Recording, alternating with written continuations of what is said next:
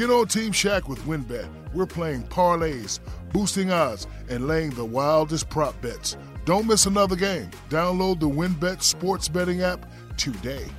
Sign up today and win $200 in free bets when you place a $10 first-time wager on a straight bet or parlay. That's $200 that you can use for all the upcoming basketball action, including the men's basketball tournament. If you bet at least $500 during the first and second round of the tournament, you can get a trip to the 5-star rated Wynn Las Vegas. Offer subject to change. Terms and conditions at wynnbet.com. Must be 21 or older and present in a state where playthrough WynnBet is available. If you or someone you know has a gambling problem, call 1-800-522-4700.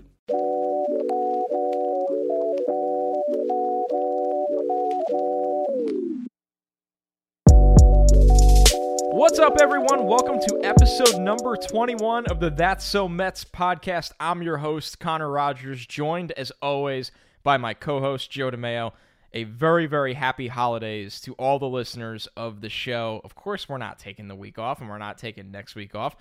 Joe and I are very excited, even though the baseball hot stove always hits a little bit of a lull right around Christmas time, and then it'll probably be like a rocket ship after New Year's.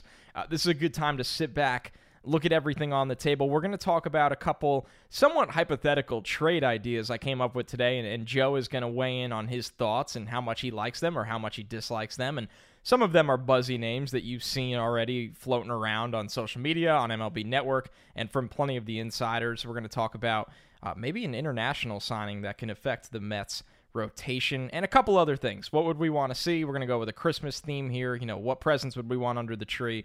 And we're going to answer your questions. So, Joe, a very happy holidays to you, my friend. How are we doing as we wind down a little bit from work, but we do not wind down from talking about the New York Mets? Happy holidays, Connor, and to everyone listening. I hope you enjoy it, get to relax a little bit. But yeah, everything's going great.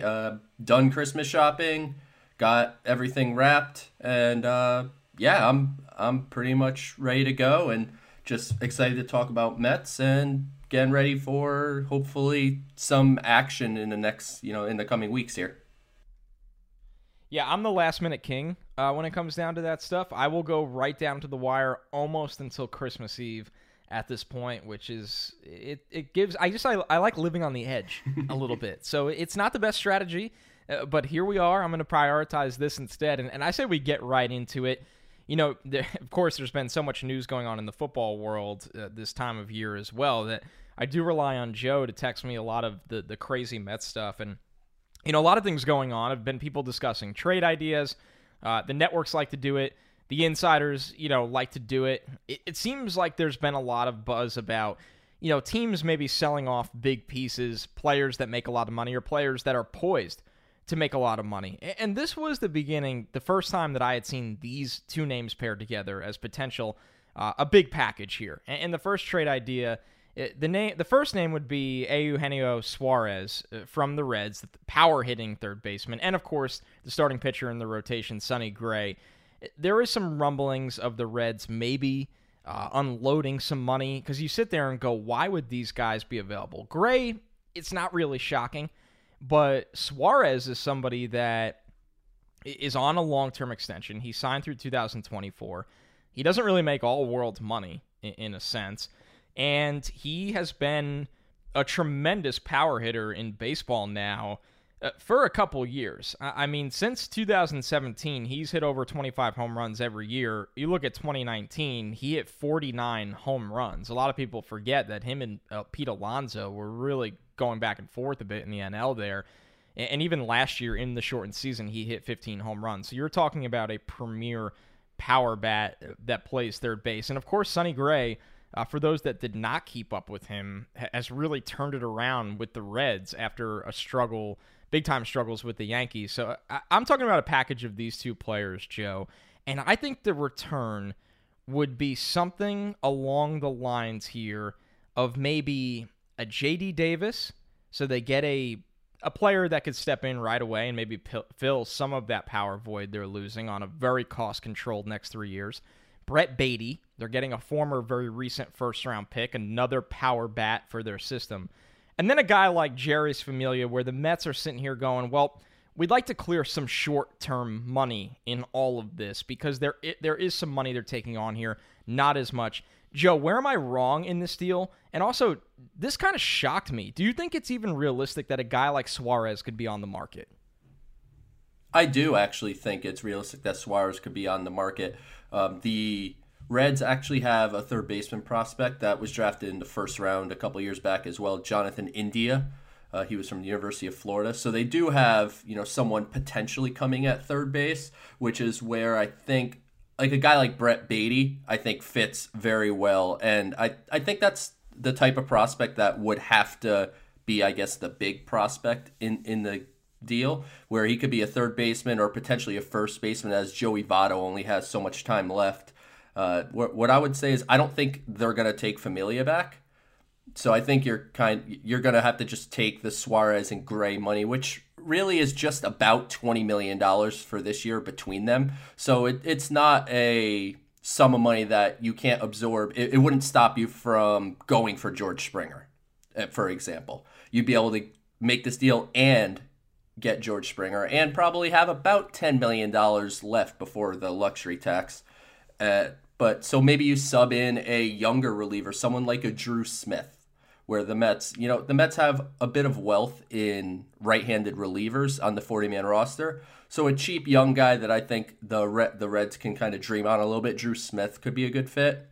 And I would just say flip J.D. Davis to Ahmed Rosario maybe, as the Reds are looking for a shortstop more so than a third baseman. Even if they trade Suarez, I think they'd more easily fill that position, and they'd be looking for kind of like a younger long-term shortstop. So not to rip your deal apart per se. No, I like it. But I'd say if you made it Rosario, Baty, and Drew Smith, and maybe you have to throw in like a sweetener, some, an A-ball prospect who has some upside that's not really highly ranked, something like that.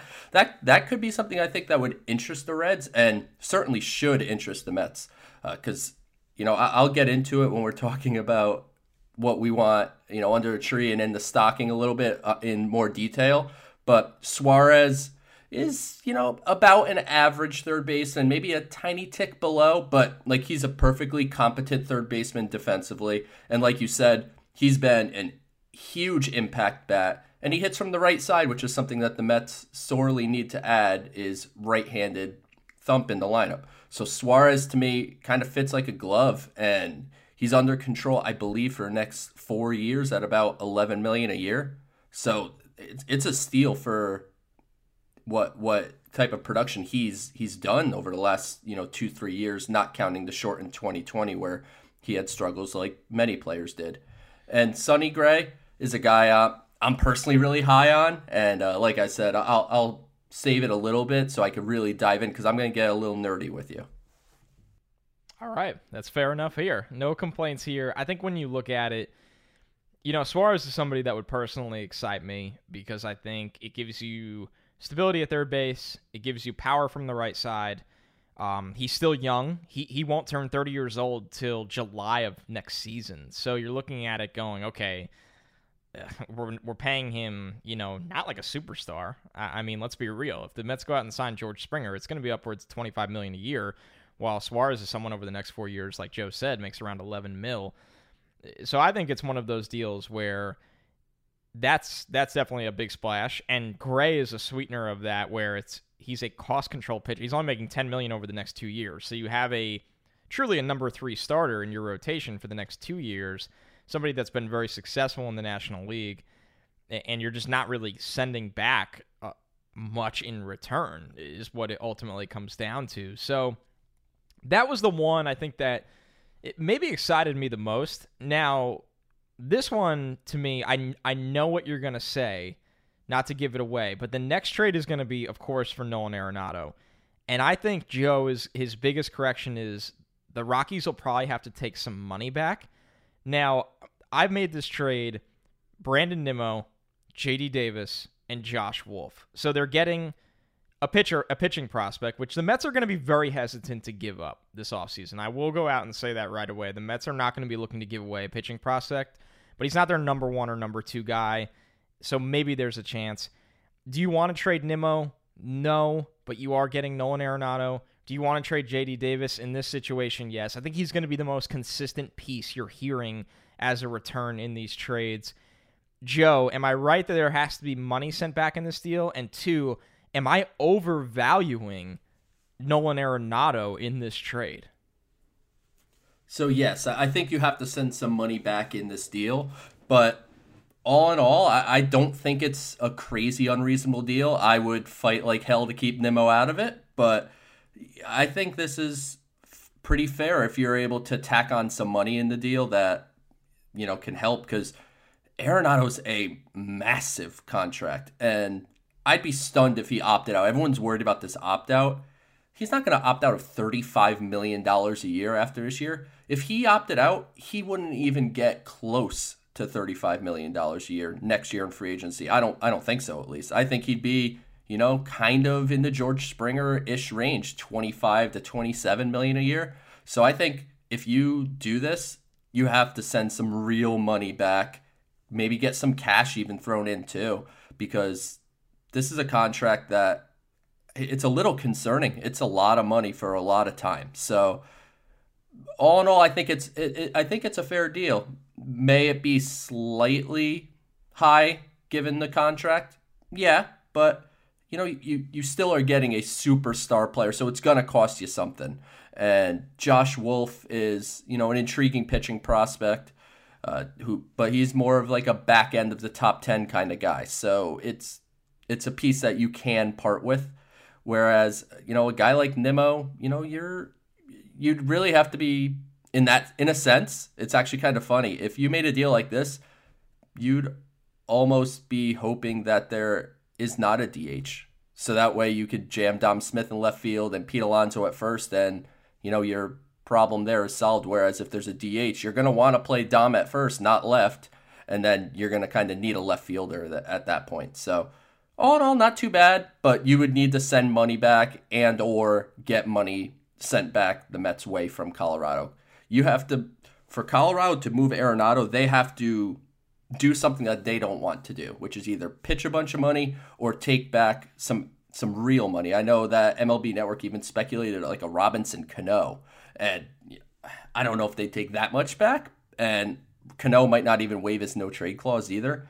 But yeah, they'd have to do something kind of uncomfortable as far as money goes if they want to get a return of actual talent.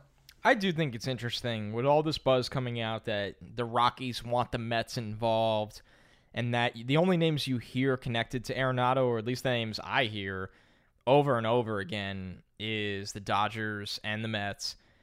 It almost makes you wonder, it's crazy to say this about a multi-time Gold Glove third baseman that hits for power, that where's his value right now, right? It's a crazy contract. Like, it doesn't really tail off either. He's making $35 million per year right now. I know the last year of it, I think it's 27 mil, but in between that, it doesn't really trend downward that much. It stays above 30 million for most of the deal.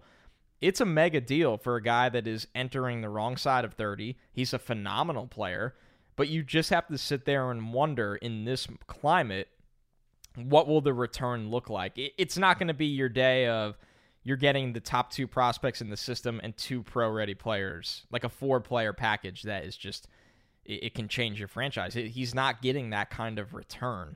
But I do agree, Joe, that the hopes of Robinson Cano being sent back in any of these trades, I don't think that's reality, quite frankly, because it just creates a new problem for that team for the following 2 years after this one. So the last trade idea I have, it's not going to surprise anyone because we are the Francisco Lindor podcast, and I think the hope for acquiring him has surprisingly faded a little bit, but it's also no secret because I know guys like Jeff Passan and Ken Rosenthal, all those guys say everybody knows Cleveland wants to and has to move him. So the trade here, this is obviously the most costly because he's the youngest guy in all these trades. He plays short, tremendous player. So it's going to be Amed Rosario, which won't really break a lot of Mets fans' hearts. I think if it was Jimenez, it would. So Amed Rosario, the combination of J.D. Davis and Brandon Nimmo. Now, I know Cleveland needs corner outfield, so I don't think you're pulling this deal off without Nimmo. And then a pretty dang good pitching prospect, that is JT Ginn. You're not sending Matt Allen. I'm convinced, and maybe I'll be wrong, I don't think the Mets entertain anything for Alvarez or Matt Allen. I think they're 1 and 2 prospects. They do not even discuss in any deals. But maybe the next tier, a guy like Ginn. So Lindor's a great player, and I'd make this deal 100 out of 100 times. But this is a pretty good return for Cleveland in a sense that you still have to pay Lindor probably $300 million. They have to move him.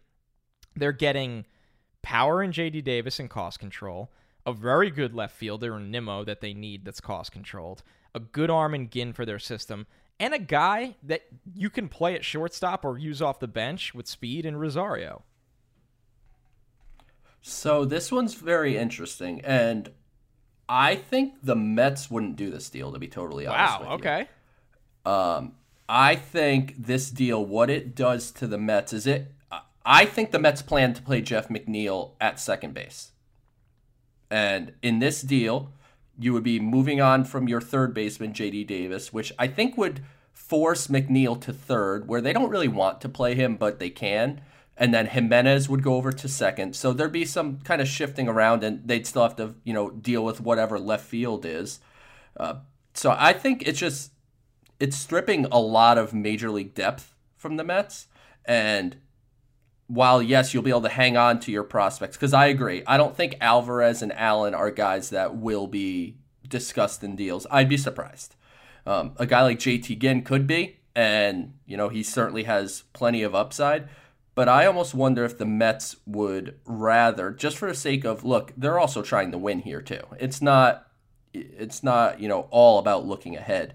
I wonder if they'd sacrifice Nimmo and then in this case say, we want to hang on to J.D. Davis and replace him with, I wish I could give you a prospect off my head, but maybe a Mark Vientos or something like that. So not a Beatty level player. A tier or two right, below exactly. that. Yeah, go a tier below that. You get one of our better prospects in Ginn. You get one guy a tier below that. You get a shortstop replacement and an everyday left fielder. To me, that probably makes more sense where the Mets might want to do it. Because I just don't think the Mets are going to be trading 3 major league players and a quality prospect for Lindor. But if you could swap out JD for someone like Vientos, that one might be a little more intriguing. And I think the overall theme that the listeners are probably sensing here is that Joe and I see the returns for these superstars much lower than a lot of the networks do. There's just not a lot of teams that are signing $250 to $300 million checks right now. They're not doing it. And if these teams know they have to part with these players to get anything back right now, they're the ones with no leverage. So, and these aren't, like WFAN caller trades, right? Like, this is a good return. Nimmo is highly valued in baseball. The numbers speak for themselves. He is a good corner outfielder. And, obviously somebody like Ginn or, would be a nice return for the farm. But and correct me if I'm wrong, Joe, I just think the names that we will hear, even when it's not the Mets, right? It's the Dodgers that make a big move. It's the Blue Jays that make a big move. I don't think we're going to be wowed by their returns in these deals if they happen. I agree with you. I think Lindor, he'll get a pretty good return. So I don't think Lindor is going to be one of the guys where we're talking about, wow, I can't believe he got, acquired for that little.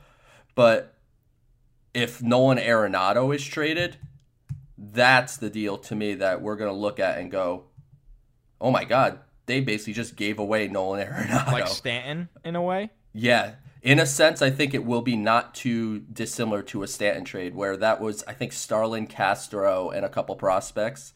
I don't even remember who the prospects were, but the deal was just like, oh, wow, they just wanted to get rid of that money. Okay. And that's where I think you could be from an Arenado perspective, whereas someone like Lindor, I think it will take, at least one really nice piece. And I personally would wager on the Blue Jays being the team that steps up in that trade and acquires Lindor. But it's going to be interesting to see over the next month kind of how that market unfolds. Because a lot of things that we've been talking about for 2 months here about who's going to get traded, what free agents are going to go here, they're basically all still available. So, there's going to be quite a bit of action packed into a not too big amount of time. Let's call it second week of January through early February. Yeah, and I think another thing of course, underlying in all of this is there could be a signing that surprises us that changes the outlook of these returns, right? Like, quite frankly, and this could be completely a negotiating tactic, but the buzz around DJ LeMahieu and the Mets and Blue Jays has picked up. And if you sign a LeMahieu to play third or you have him play second, wherever it is in the infield, it changes how your returns look, right? It makes a guy like J.D. Davis pretty easy to give up. It really does. So now I'm not saying that's going to happen, but I'm saying the trickle effect of a signing can really, really have on how a trade works. And I am in the group that thinks the Mets will make one big signing, and I think they will make one pretty big trade, quite frankly. I really do. I don't think it'll be, Bauer and Springer on the same day, and then they just kick their feet up and go, okay, we got what we think is 2 new stars and a catcher, and that's it, and not fill out a team. So, speaking of that, filling out a team, this is a club that needs to fill out a rotation. And Joel Sherman of the New York Post has reported, and this is something we have not seen with the Mets in a very long time, that they are a team to watch on Tomoyuki Sugano, the pitcher. What team did he pitch for last year, Joe? Just to be exact, so people could actually look him up. Yeah, he pitched for the Yomiuri Giants. Okay, so I mean, obviously that's a premier club overseas. Yeah, it's the Yankees of the NPB. I was going to say that is a very recognizable club. So this is he's obviously coming off a great season. This would be in the international free agent market where Joe's gone over this before, but I believe the team post him, right? And then there's 2 different transactions that have to take place. Yeah, so the posting process has changed a little bit from the way it used to be. It's basically now the team will get a cut of whatever contract the player obtains. So, when you post him, you're basically saying he's available, and now that player will negotiate with, let's call it all 30 teams, and whoever they sign with, the Yomiuri Giants will get a cut of money there. Whereas it used to be, you had to be willing to do the $20 million posting fee, and then, whatever the contract is, it is. So it just changed a little bit, but generally speaking, yeah, you post them, you get a cut of the deal, but now they're negotiating with all teams rather than secluded to a team. Now, obviously the Mets have really not been active, with Japanese players since Kaz Matsui is the one that comes to mind for me. And, we've seen the Yankees obviously hit big on players from Japan, whether it was Hideki Matsui, obviously Masahiro Tanaka, somebody that we want the Mets to sign now. This is not a young player. He's 31 years old, but he's been a dominant pitcher over there. So when you look at this, now opinions are all over the place, and I'm not going to sit here and pretend that I can evaluate, what a pitcher that's dominating in Japan will do when he comes over the major leagues. And it's hard for anyone to do that, but I'm definitely not going to pretend. We've talked about him before on the show. Joe, I remember you saying he's more of a middle-of-the-rotation guy. He's not expected to come over and be a number 1, which the Mets certainly don't need him to be that. What excites you about the potential of signing him, and how do you view him now that there's been a little bit more time? The last time we talked about him, it was, hey, you never know, he might come over finally, and now it's, no, this is happening, and the Mets are in it. What I find really interesting about Sugano is, so I've obviously dove into him much more since our original discussion about him. Like you said, it was like, oh yeah, this guy might come over. But the New York Post article today with Joel Sherman really brought a ton of detail in. And obviously he's a multi-time winner of the Sawamura Award, which is the Japanese version of the Cy Young Award. And, there are evaluators that think he is like a number 2 type starter. And then there's some that think he's more of a number 4 type starter and, a floor of someone like a Hiroki Kuroda, who actually had, a pretty good run. But what I find really interesting about him is that the Yomiuri Giants typically do not post players. They just say, you're going to stay with Yomiuri until you are eligible to be a free agent, and then if you decide you want to go to America or wherever, you can. But they did him a solid. So he signed with them at a younger age because his uncle was the manager of the team. And he asked to be posted. They granted it. And what I find really intriguing is in the article it says Sugano played for the Yankees of the NPB. And he's used to the spotlight, the big market, let's call it. And he might not want to go to a secondary market here. Like, maybe he doesn't want to play for the Texas Rangers. Maybe the New York Mets and the Yankees potentially, or the Red Sox, the Dodgers, Angels, those kind of teams. Those are the ones that I think might be of more interest to him. And where it says in this article that the Mets are not only a team to watch, but they have as good a chance of anyone to land him, which I find a little interesting because the Mets don't really have much of a presence in Asia. The Diamondbacks had some, but they didn't even make any massive spends there, but they grabbed some guys from Japan. So I don't know if Jared Porter's bringing over a little information, but he's the type of guy that I think probably fits in the mold of what Sandy talked about last week, where he said, we are looking for like a 3 or 4 starter. And, that probably fits what Sugano is.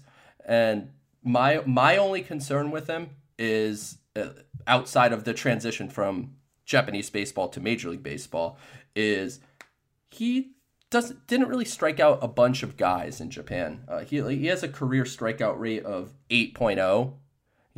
More recently he's been closer to 8.5, but you can succeed striking out about 8 per 9 innings, but if coming to, better competition in the United States, lessens that strikeout rate, it's really hard to be very good if you're striking out, let's call it 7 guys per 9 innings. It makes it a lot more difficult.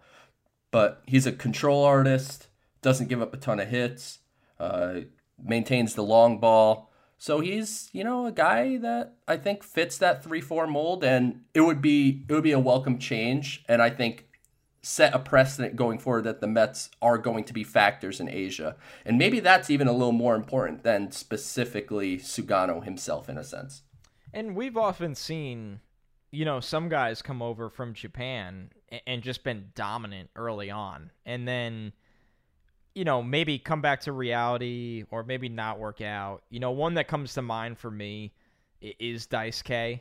Because I remember his second season, he pitched to a sub-3 ERA and he went 18-3. I mean, he was phenomenal.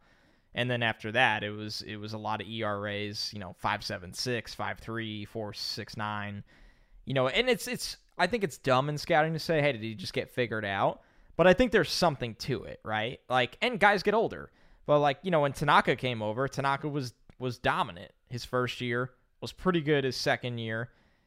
And then, eventually he started to be, kind of just okay. And I thought he was very good last year in the shortened season. But it also makes you wonder, is this an area that the Mets are particularly interested in? Because I don't, Joe, what do you think this deal looks like? This doesn't sound like a crazy deal where you're attached to him for 4 or 5 years. This seems to be, and maybe I'm wrong, but in the 2 to 3 year kind of window. I'd guess 3 years and in the neighborhood of 12 to 14 million a year, if I had to guess. So it's going to cost you a little bit, but it's not a sum of money that is, outrageous. So I think he's an affordable option. Is he the top of my personal list? Probably not. But if they were to sign him, I'd commend them, one, on being willing to take that risk and also show that, hey, the Mets now under Steve Cohen, we're going to be paying attention to all facets of the market, not just, regular MLB free agency and regular trades and the draft. We're going to look into Asia. When there are guys that are made available in Asia, we're going to be players for them. And I think that overall, concept of doing that, just setting a precedent is a good thing, I think, going forward. I think so, too. And, this could tell you a couple things. It could tell you the Mets are particularly not encouraged by what maybe Jake Odorizzi or Masahiro Tanaka are asking for right now, and they're saying, hey, we'll put the risk, somewhere else. Or maybe they're just looking everywhere, it's good to hear those things as a Mets fan because it's something that they avoided for so long. They were so risk averse. They were so afraid to make any kind of mistake that it pretty much led to no hits in free agency for the most part. So as we kicked off, we said there is going to be a little Christmas theme here to this show, a Happy Holidays theme. Joe and I get to pick our presents, which is kind of nice. We get to pick one present for under the tree and then a stocking stuffer. So you get the idea here. Joe, you get to kick it off. What are you hoping to wake up for on Christmas Day and see associated with the New York Mets? So I'll be stunned if your present under the tree does not match mine, which I don't like to share. I don't like to share, but in this case, I'm willing to. George Springer is obviously the player that I want to open up the present, and there he is in a Mets hat and Mets jersey and everything. To me, he's everything the Mets need right now. They need right-handed thump. They need a real center fielder, which he is. He's a great leader. I mean, we've talked about George Springer to no end. You all know how we feel about him, and there's no question that is, to me, without George Springer, that's the only guy I'll be disappointed. The Mets could miss out on Bauer. They could miss out on Lindor and Arenado, and you name it. They could miss out on all of those guys. And I'll just go, it's all right. They could get someone else instead. If they miss out on Springer, I'd be truly bummed out. So I hope it doesn't happen. The Blue Jays are legitimate competition, and I think people aren't taking them as seriously as they should. They're a team that's looking to really spend, and George Springer's high on their list. So there's going to be a bit of a battle for him, and I hope that whole, what Stevie wants, Stevie gets thing comes out, and, they do what's necessary to close the deal. And then for my stocking stuffer, I'm going to go with Sonny Gray. I decided the other day when I saw the report on MLB Network and tweeted about it, about Suarez and Sonny Gray possibly being options to come to the Mets in a package deal. And when I tweeted that out, I just get a bunch of people, hasn't Sonny Gray proven that he can't pitch in New York, blah, blah, blah, blah, blah. And I said, you know what, Joe, go ahead and let's do a little bit of a study here and see what is the difference between Sonny Gray in 2018 and Sonny Gray in 2019/2020. And it's going to get a little nerdy, so try to bear with me. But it really comes down to me, if you want to take the simplistic view, which I think is what a lot of people do, and there's home road splits. Pretty easy. In 2018 with the Yankees, he obviously pitched in Yankee Stadium, which is a bandbox, really competitive AL East. At home, he was 4-4 with a 6.98 ERA and 11 home runs allowed in 59 innings. On the road, he was 7-5 with a 3.17 ERA and 3 home runs allowed in 71 innings. So drastic home road splits. Yankee Stadium, you could say, well, he couldn't pitch in front of the New York fans, which, okay, maybe. It's a bit of a stretch, but, I'll even, if I want to go with that, fine. But really, what it comes down to is the pitch usage. So with the Yankees in 2018, they wanted him to throw more sliders in kind of regular counts, so to speak, much like Masahiro Tanaka did. And Sonny Gray spoke about this with The Athletic. And they wanted him to just throw, a 1-1 slider for a strike that someone will hopefully swing and miss at. Well, Sonny Gray admittedly says, I throw my slider to get strikeouts. I can't locate it consistently. I try to throw it down and away, down in the dirt, and, I try to get swings and misses on it. I'm not Masahiro Tanaka. I can't pitch like that. So I think the slider usage, while percentage-wise between the Yankees and Cincinnati wasn't drastically different, the way the Yankees implored him to use the slider made a big difference. But the even bigger difference is in 2018 with the Yankees, Sonny Gray threw a cutter 20.4% of his pitches per Fangraphs. In 2019 for the Reds, he threw his cutter 0.4% of the time. And in 2020, he did not throw a single cutter. So the Reds scrapped the cutter from his arsenal. So if you take a look at these two facts, so you have the home road splits, a factor.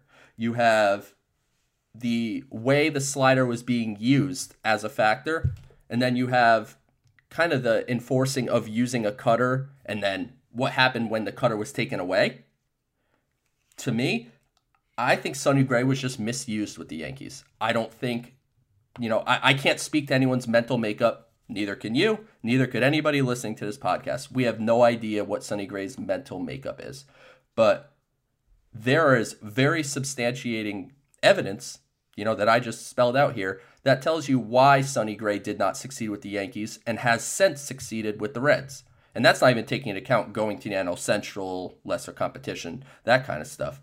But just from a pitch usage standpoint, it's very clear to me that the Yankees just, which they typically do a good job of this, but the Yankees just didn't utilize what Sonny Gray does best.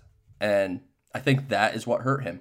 And in 2017, when he was traded to the Yankees, he pitched like a 3.7 ERA in 11 starts. So he did fine then. It's that first offseason is when they really made changes to how they wanted him to throw for, their organizational philosophy. And I think it's more the Yankees than it is Sonny Gray. So bring me Sonny Gray. I would, if I could make the type of deal you mentioned before, including Eugenio Suarez, awesome bonus. But I would trade for just Sonny Gray, and I'd part with Ahmed Rosario and a piece, and I would have no problem doing that. I think I'd rather have Sonny Gray than any non-Trevor Bauer free agent out there right now. Wow. Personally. That's a big statement. But, I mean, the numbers are all there, like you listed, and that's a great selling point on Sonny Gray, and I think it's really good analysis and really good research by you to see, hey, what was the difference? This guy didn't get old. He didn't, a lot of people say he melted in Yankee Stadium and all of those things, but like you highlighted, he wasn't terrible when they got him. He pitched it with 3.7 in a brutal division, in a brutal ballpark, but the year after that, it is an outlier for him, right? It really is. I know he had the 1 year in Oakland where he had a 5.69 ERA, but besides that, those are his two outlier years. I mean, you're talking about a player that usually hovers right around a 3 when you put it all together. I mean, quite a few 3 years, sub 3 ERA. And this is a team that's going to use data. The catcher, if you hear him speak, he is going to help these guys so much. I mean, Sonny Gray was a first-round pick by the A's in 2011. It's not like, there is a lot of talent there. So it's tricky. It's definitely one that he seems like a guy that should have a pretty big trade market because, quite frankly, he has 2 years of team control left, and I think he has a team option in 2023. So that's a lot of control at really not a crazy number if you're a National League team that thinks, hey, this guy can pitch in the National League for us. So I don't think that's crazy at all. I like that as a stocking stuffer. Of course, we agree on George Springer. That's the one that we've said from the jump. The Mets need to get it done. Now, the Blue Jays are not going to make that easy, and we don't know where George Springer where he wants to go. Now, I can't, I don't mean to comment on somebody else's life, but it would surprise me if he had this big desire to go to Toronto over the Mets, considering where he's from and everything, but maybe he wants to stay in the American League. Those are things that I can't answer. At the end of the day, I've said this from the get-go, that he's going to go where the money is. Every last dollar. So, and he will get a really good contract because there's a market for him. But to make it a little different, I'll alter my my wish from yours, Joe. I never expected this name to be a realistic guy in the market. If Eugenio Suarez is available for not much because he makes some money, I would love to see him in a Mets uniform. If you look at this, you're talking about, sure, he's an average third baseman defensively, which is enough for the Mets. I mean, he's 29 years old. He makes about $11 million a year. You'd have him under contract for the window that the Mets want to win in right now, which is until about 2024, and then there's a team option in 2025. I look at this one and just that, if he really is available, right-handed bat, they need a right-handed bat. I mean, he's a premier power hitter in baseball that is entering his prime, that is under contract for a very reasonable amount. I don't know. I look at this one and go, man, I know the Reds are trying to get rid of some money. Maybe they're trying to add some players to their farm system or just get younger or cost-controlled. And there probably is some finance issues there. And like you said, they have guys in the farm ready to take over at third. I remember Jonathan India because I wanted the Mets to draft him, and they took him right before the Mets could. But I would love to see Suarez in a Mets uniform. And if this was a trade that happened, it's not one that I would expect. But now that there's any kind of buzz to it, I would be all over getting a package of him and Sonny Gray. I think that would be why I like that trade so much, Joe, is two things. One, it makes them significantly better for this year, but it's not a flash in the pan deal. That's a core deal where you go, okay, we're good for a couple of years now with these guys, and it's really not. I mean, Sonny Gray and Suarez together cost you less than one George Springer. And I want Springer still, but I'm just pointing out how, from a financial aspect, that's a big-time one. Stocking stuffer for me is not really a surprise. They got to get an arm in this rotation that's reliable. And I know the elbow concerns might be there, but I want Tanaka to be pitching for the Mets next year, especially as soon as Jeff Passan said, hey, I don't think he's going back to the Yankees no matter what. I don't see why Tanaka would want to leave New York. The Mets have the money. They have the need. I don't think he gets more than a 2-year deal. You're looking at 2 years, maybe $21 million kind of deal. I think Tanaka is the perfect guy for the middle of this rotation for the next 2 years. And I would really like to see them get, him or Odorizzi. I feel a little better about Tanaka, but one of those, and I think Odorizzi gets more money. I would really like to see them get one of those done so we're not in this panic state about the middle of the rotation. I agree. I like Tanaka a little more than Odorizzi as well, and certainly if you want to go kind of the more risky route, you could pursue a guy like a James Paxton like we discussed on kind of a 1-year deal, patch him into the rotation. But when it comes to Suarez, it brings up an interesting question because obviously, and to be clear, it's sort of similar in a sense to the McCann Real Muto discussion where obviously Suarez he's not Nolan Arenado. Arenado's the best defensive player in baseball and an elite hitter. But is he $25 million a year more valuable than Eugenio Suarez? Not even close. I don't think so. The glove is totally different. I get that. It's totally different. From a hitting perspective, I mean, and I'm not one of those like, oh my God, our Arenado only hits in Colorado. Like, I'm not one of those guys. But we do wonder about the splits a little, or at least how they will age. They're both 29, and Arenado's a little older than Suarez. And like you said, it's not. A lot of people sit here and go, well, money doesn't matter. Well, it still does because you're talking about $25 million. So we could sit here, Joe, and say, okay, Suarez and Springer or just Arenado? Seriously, that's what you could be talking about here. Yeah, I know which one I pick every time. Or you could even say this: Suarez and Michael Conforto or Arenado. That's a very good point. You need to keep in mind the future contracts of this baseball team. Yeah, there's no question. Michael Conforto is obviously coming up for an extension, and we've talked about it since this podcast started that keeping him is going to be a priority. And James McCann even came out today or yesterday, whenever I saw Mike Mayer from Metsmerize post it, where James McCann said, the first person from the team to reach out to me was Michael Conforto. Michael Conforto is the leader and captain, so to speak, of this team. Like, I don't believe in captains. Like, it's just not a baseball thing. But he's just the true leader of this team. So the Mets need to make sure that they bring Conforto back. And, you'd like to do it before the season. And hopefully Scott Boras is, complying and willing to talk. But, you might be talking like a George Springer type of contract to keep him. So you have to keep in mind, while all these moves are exciting, there's no question, and the Mets are going to make other moves, so it's not like they're going to stop because of future money to be spent, but, you have to keep in your mind that Conforto's going to cost you a pretty penny, if not in the next couple months, then let's call it the next 12 months. And what if Noah Syndergaard comes back and is really awesome? You're going to want to keep him too. So you have... Not everyone gets $25 million a year. Right. That's how it goes. Yeah, exactly. So you have to figure out how you want to budget this going forward, which is why I think getting that one big spend, a Springer, as we would prefer, is the right way to go. And then get guys in this 10 million range. Like if you could pull up Suarez and Sonny Gray, that's a couple $10 million guys. Like you could deal with those kind of dollars because those dollars kind of get replaced year in and year out. Like Familia is going to fall off the books, Betances will fall off the books, and other money will. But I think that's really where you want to reside.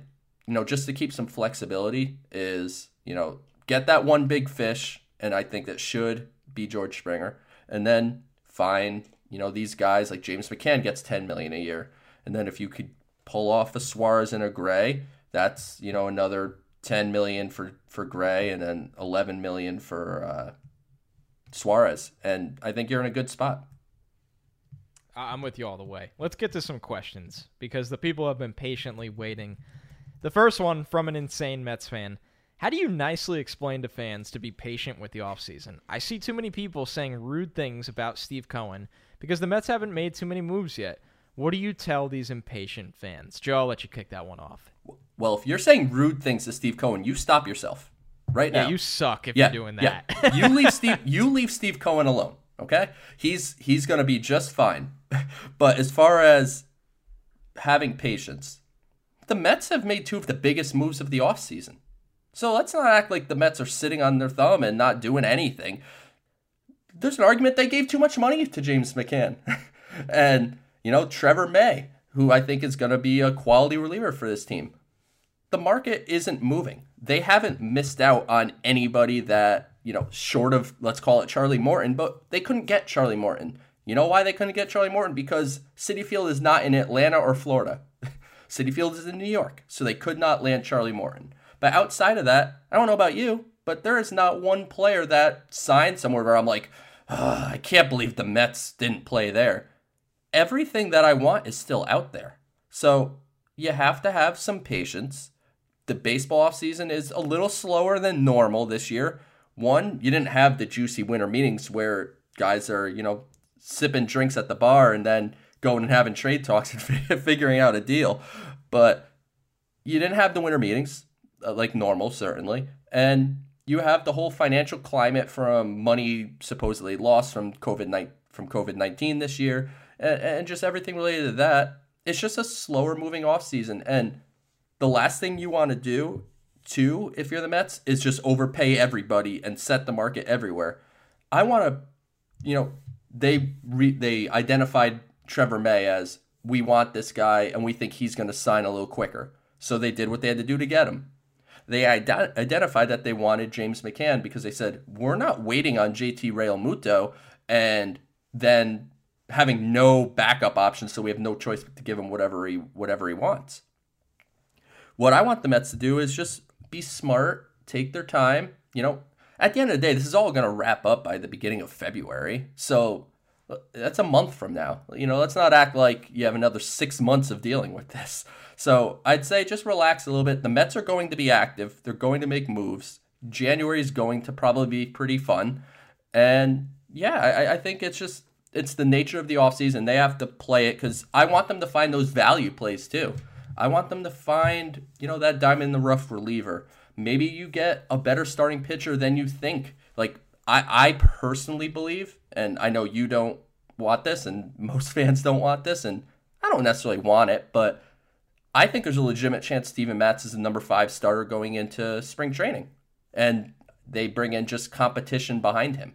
But wouldn't shock me. But who's to say if you don't just go nuts just to make everybody happy and create headlines and back pages and all that stuff right away, if, at the end of January, you might have a starting pitcher that you don't expect willing to sign a 1-year, $3 million deal that, is better than Matz. And then Matz could become a swingman and you create some more depth.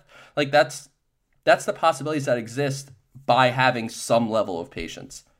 When they start losing guys that I really want, then I'll be on board with you guys that they have to get going. Like if they're sitting there and all of a sudden Odorizzi, Tanaka, and Sugano come off the market and they didn't get any of them, then I'm going to be like, what the hell are you doing?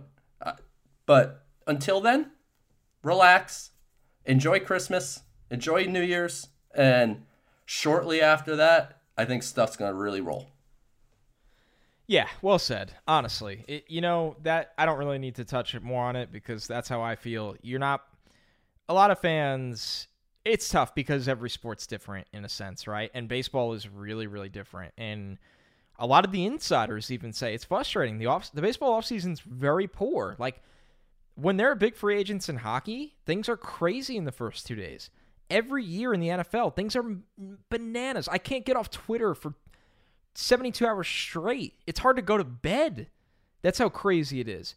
Basketball, I mean, it's well known. The basketball offseason might be better than the regular season. That's how electric it is. Baseball doesn't have to be that way as those three things, but it needs to be better. And it's a gigantic problem. And that doesn't mean the Mets need to be the ones to be idiots. Like, if you want to, here's the honest reality right now. George Springer's not signing because he probably is sitting there being told, we are one of the very fortunate ones that has multiple teams in on us, and those negotiations might have started out at 5 years, 125. 3 weeks go by, you could be looking at 6 years, 165. I don't think that's going to happen, but the reality is there's a chance. We don't know what Toronto's going to do. They might do something crazy. They have mega money, as Joe has said many times. The Mets have mega money right now. So Springer's lucky enough that, guess what? Literally two teams with mega money this year, or looking to spend mega money this year, are both in on him. He doesn't have to move right now. Real Muto probably made a mistake by being so hesitant, and it cost him. I think it'll cost him ultimately, because the Mets being out on him, obviously because they signed McCann, it hurts his market. It really does. So you need to blame a little bit of everyone, and unfortunately, baseball owners are not in this mindset of spend, where, I mean, a good example is in football, when a top offensive tackle or a top 10 to 12 offensive tackle hits the market, the need is so dire and the money is there because this is how the NFL operates. He's signed weeks before. He's even allowed to be. That's how badly teams want him. It's all done verbally. So it's a baseball problem. It's not a Mets problem. It's not a Steve Cohen problem. And if we're sitting here a month from now and they haven't made one more move and one more big move and all those guys are gone, then we'll talk about it. But right now, you can't blame it. It's not on their shoulders. So, but it's a really good question from an insane Mets fan because I do see a lot of it. The next one from Brian Dobb. How will the Mets spend their international pool money now that I believe it's Yoelqui Cespedes? Joe, help me out here. Yoelqui Cespedes is looking like he's going to the White Sox. I don't think that was an area the Mets were ever going to dive into, another Cespedes. But, Joe, you've been all over this and have a very interesting name thrown into the mix. How do you view the Mets going into the international money? A market that, correct me if I'm wrong, they're not overwhelmingly invested in at the current moment from the previous regime. Yeah, at the current moment, so the international free agent market typically opens every July 2nd. But because of COVID, they pushed off this past July signing period to January 15th. So in the middle of January, so 2-3 weeks from now, whatever, you're going to see a big influx of international free agent signings. And most of these have already been done for months and months and months, and it's just finally getting it official. And Baseball America and Ben Badler is the man to me. If you're looking for international coverage, that's who I go to for everything. And the Mets on average will sign somebody for $1 million, couple $1 million, every year, maybe every other year. But for this class, as of now, Ben Badler says that they're taking a different approach with no projected seven-figure bonuses, but a significant volume of players in the 100,000 to 600,000 bracket. A couple names that he mentions, and I'm not going to pretend that I know much about these guys because they are not signing as of now, any of the top available international free agents. There's Johairo Cuevas from the Dominican Republic, Gustavo Marquez from Venezuela, a pitcher, Elian Nunez from Dominican Republic, and then Venezuelan right-hander Anderson Arevalo. And, there's a few more there too, rather than reading all of the Baseball America insider stuff. But there's about 11 guys that he says the Mets will be signing, and seems like most or all of those are going to be in the 100,000 to 600,000 range, which. So quantity over quality is essentially where it's at right now. Where it's at right now. But we have an interesting twist. Today, a guy that has, I'd say wrongly, but in a way, but dubbed the Cuban Shohei Ohtani, Oscar Luis Colas, has been made a free agent and is going to be eligible to sign using this year's international free agent budget, and will be able to be signed on January 15th.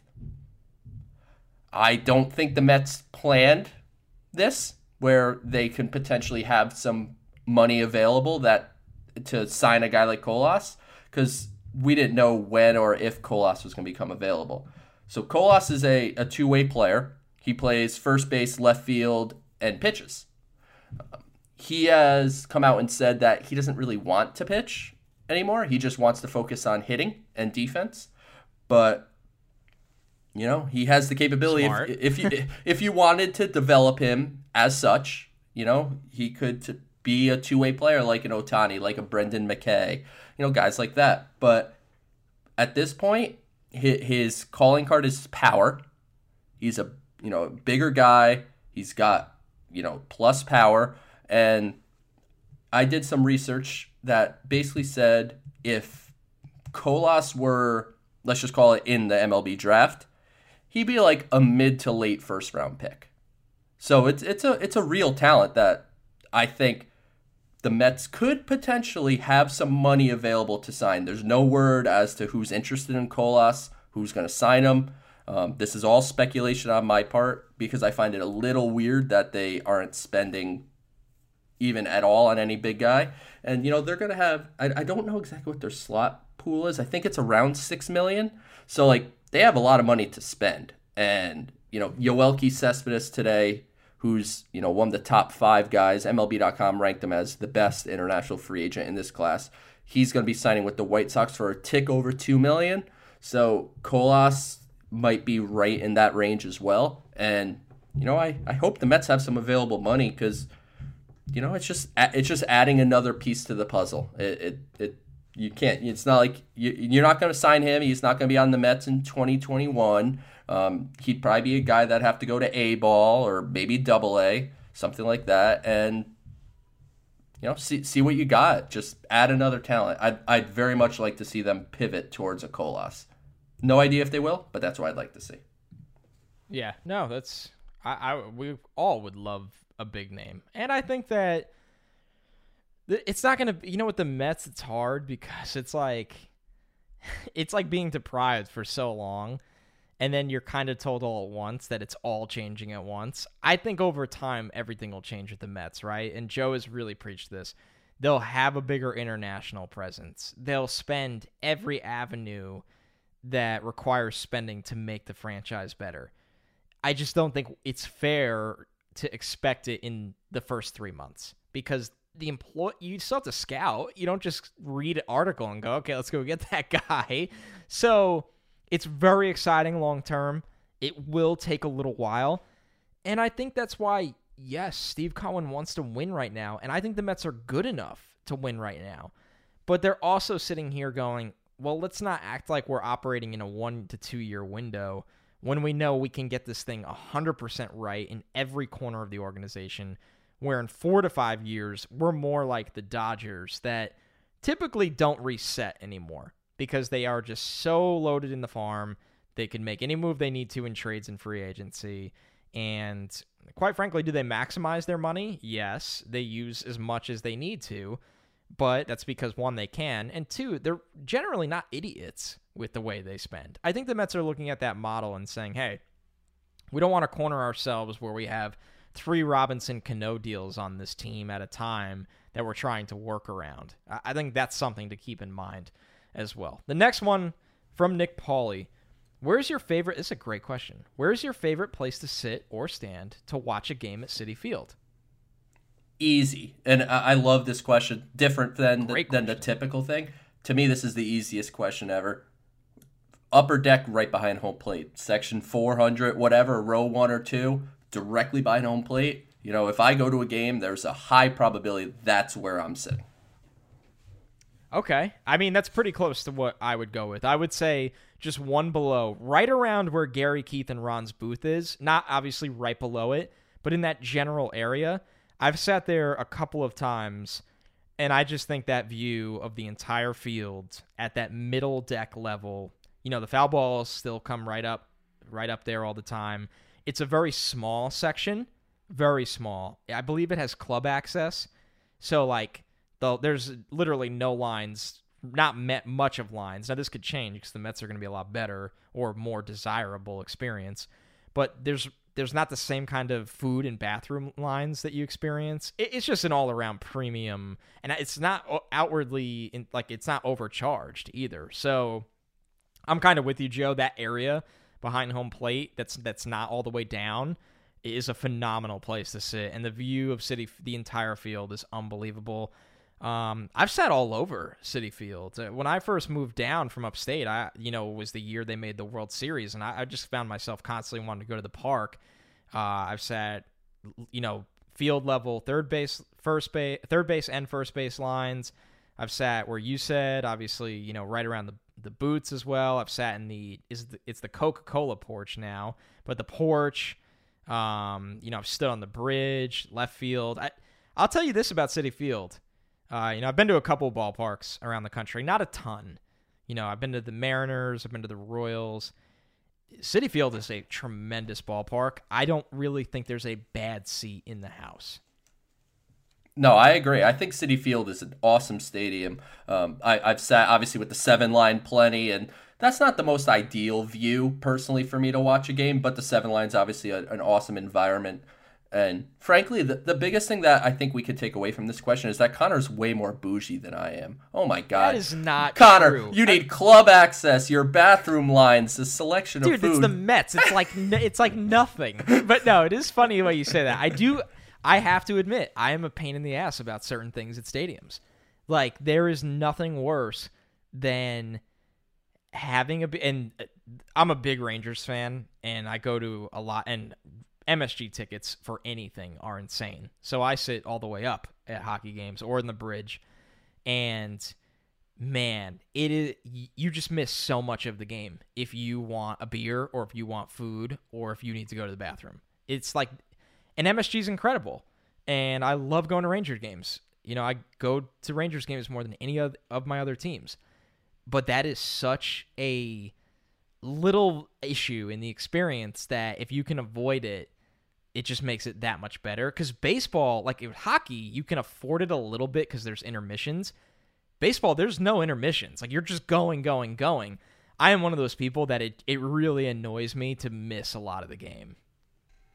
I'm the same way, and I'm just messing with you a bit, but... No, you're right. It is funny to put it like that. But no, I'm the same way. That's why I'm the kind of guy, when I go to a game, I get there like crazy, like real early. Like, I'm not a last second guy. Right? I show up at the park, at least, let's call it 2 to 2.5 hours before first pitch. I hang out, have some snacks, have a beer or two in the lot. Then I go in and I get my stuff that I'm having for the game, and I don't get up unless I have to pee so bad that I can't hold it. Yep. I don't get up for games. I get all my food ahead of time. I sit, I watch, maybe the end of BP, whatever I can grab. And for me, I'm with you though. I don't like to miss the game. I'm sitting there, I'm watching every inning. I don't leave games early, nothing like that. But for me, it's, let's call it behind home plate. And I guess maybe if I have a good day at work or whatever, maybe I'll have money to sit in the 300s like you. Joe, now that we do a show together, we'll live the good life, and because this show makes us so much money. It actually costs us money to do this show. It doesn't make a single cent. We'll do something big. I have to say, the last time, I always pray the Mets are in the playoffs, and obviously they never are recently. A lot of people know I work for Bleacher Report, and TBS does the games. Bleacher Report is owned by Turner, so I would fight tooth and nail to get those tickets, and it happens sometimes. So Joe, let's keep our fingers crossed. Maybe we'll get lucky and and we'll get to live the bougie life for Mets playoffs. We'll see. Last question of the show. It's been a fun one. We've gone through a lot, and I have a weird feeling that maybe not next show, but 2 shows from now, we're going to be discussing something big with the New York Mets. Last question here from Dan Roman. Are you hearing anything about the Mets filling out their front office now that Porter is on board? Joe, this is absolutely in your wheelhouse. I hate to say no.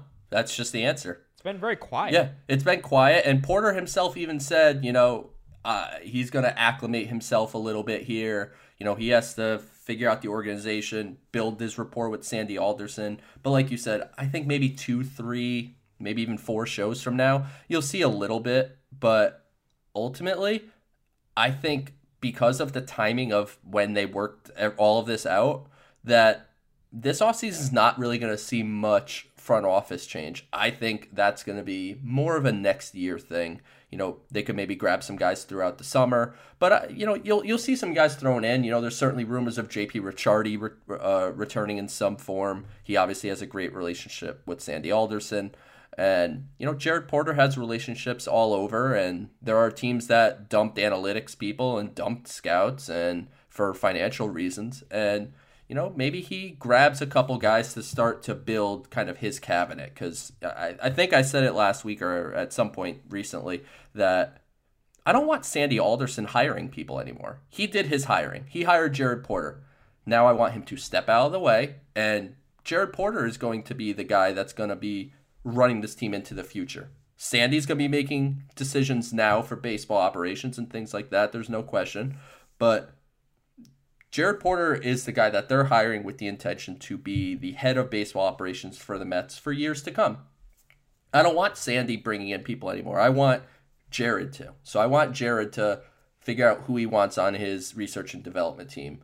If he wants to add to pro scouting, because that's where his most experience is, so he knows great pro scouts. So if he wants to bring people into there, sweet. If he wants to add to the already very good amateur scouting department, bring it on. And then, I want to see who his assistant GMs are going to be, who are going to be his right-hand man or woman. And I want to see that happen sooner than later, but it's looking like a lot of at least the major moves as far as front office might be more next year than this winter. Yeah, I think that sums it up pretty well. He took a risk with this job, but it's also an exciting opportunity, and it's going to take a little while, especially, I've been behind these, not for baseball, but I've been behind the scenes for these things in football a lot, and it's very similar in a sense that, a lot of times these guys that are weighing these jobs need time because they're moving very far. They have families. They have agents, so there's big negotiations that go on in terms of the money and the years and the contracts that land, big-time talent. And it's just a bit of a process. And I think when you do all of that right in the smack in the middle of the holidays, kind of what I would consider maybe a little deep into the baseball offseason, it's going to be slower than usual. And honestly, him and Sandy really might be like their own one-man bands where they're not going to have this, they got the guys that are doing the draft and all the scouting, but in terms of a lot of pro stuff or having an assistant GM, that stuff might take a little while. So we'll wait it out. We've been patient this long. I think it's going to be okay. And I'm pretty excited to see where this Mets offseason goes now that Porter will also have his voice on the moves they make. Joe, closing thoughts from the holiday episode, the first of many holiday episodes of the That's So Mets podcast, episode number 21. Yeah, just want to wish everyone a happy holidays and, just enjoy this time and, don't fret about what the Mets are doing or not doing. And, it's all going to come together. It's all going to work out, I think. And I think Mets fans will be very happy with ultimately what happens once this offseason, concludes and we get ready to report the spring training, whenever that's going to be.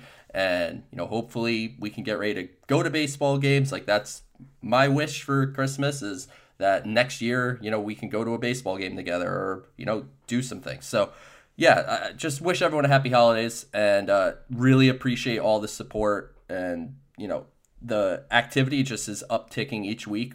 I put out and ask for questions and, we get a lot of them. And if we had more time and, we would answer them all. But, please keep sending your questions, and, let's get on some of those iTunes reviews. We didn't get any since the last episode, but we did get some 5-star ratings, so we really appreciate that. But no, the support of the show in our first coming months, I couldn't be happier with where we are. And yeah, can't wait to keep going the rest of this offseason. And Connor, Merry Christmas. Enjoy it. Absolutely. Merry Christmas. We're excited to continue this show going strong. You'll have a new episode for New Year's. Don't worry. We're not going anywhere. Joe and I are going to find a way. We're going to figure this thing out. We're always going to have a show every week going forward. And who knows what it'll grow into, but a happy holidays to everyone. Thank you so much. We'll catch you next week. I'm Amira Rose Davis, host of the new season of American Prodigy, all about Black girls in gymnastics. My white coaches just said, you may not get the scores that you deserve because you're Black. It's the story of a decades-long struggle of Black gymnasts trying to find and amplify their voices. I can't be the next Simone Biles. I can't be the next Dominique Dawes. I can only be the next version of myself. Listen to American Prodigies on Apple Podcasts, Spotify, Stitcher, and wherever you get your podcasts.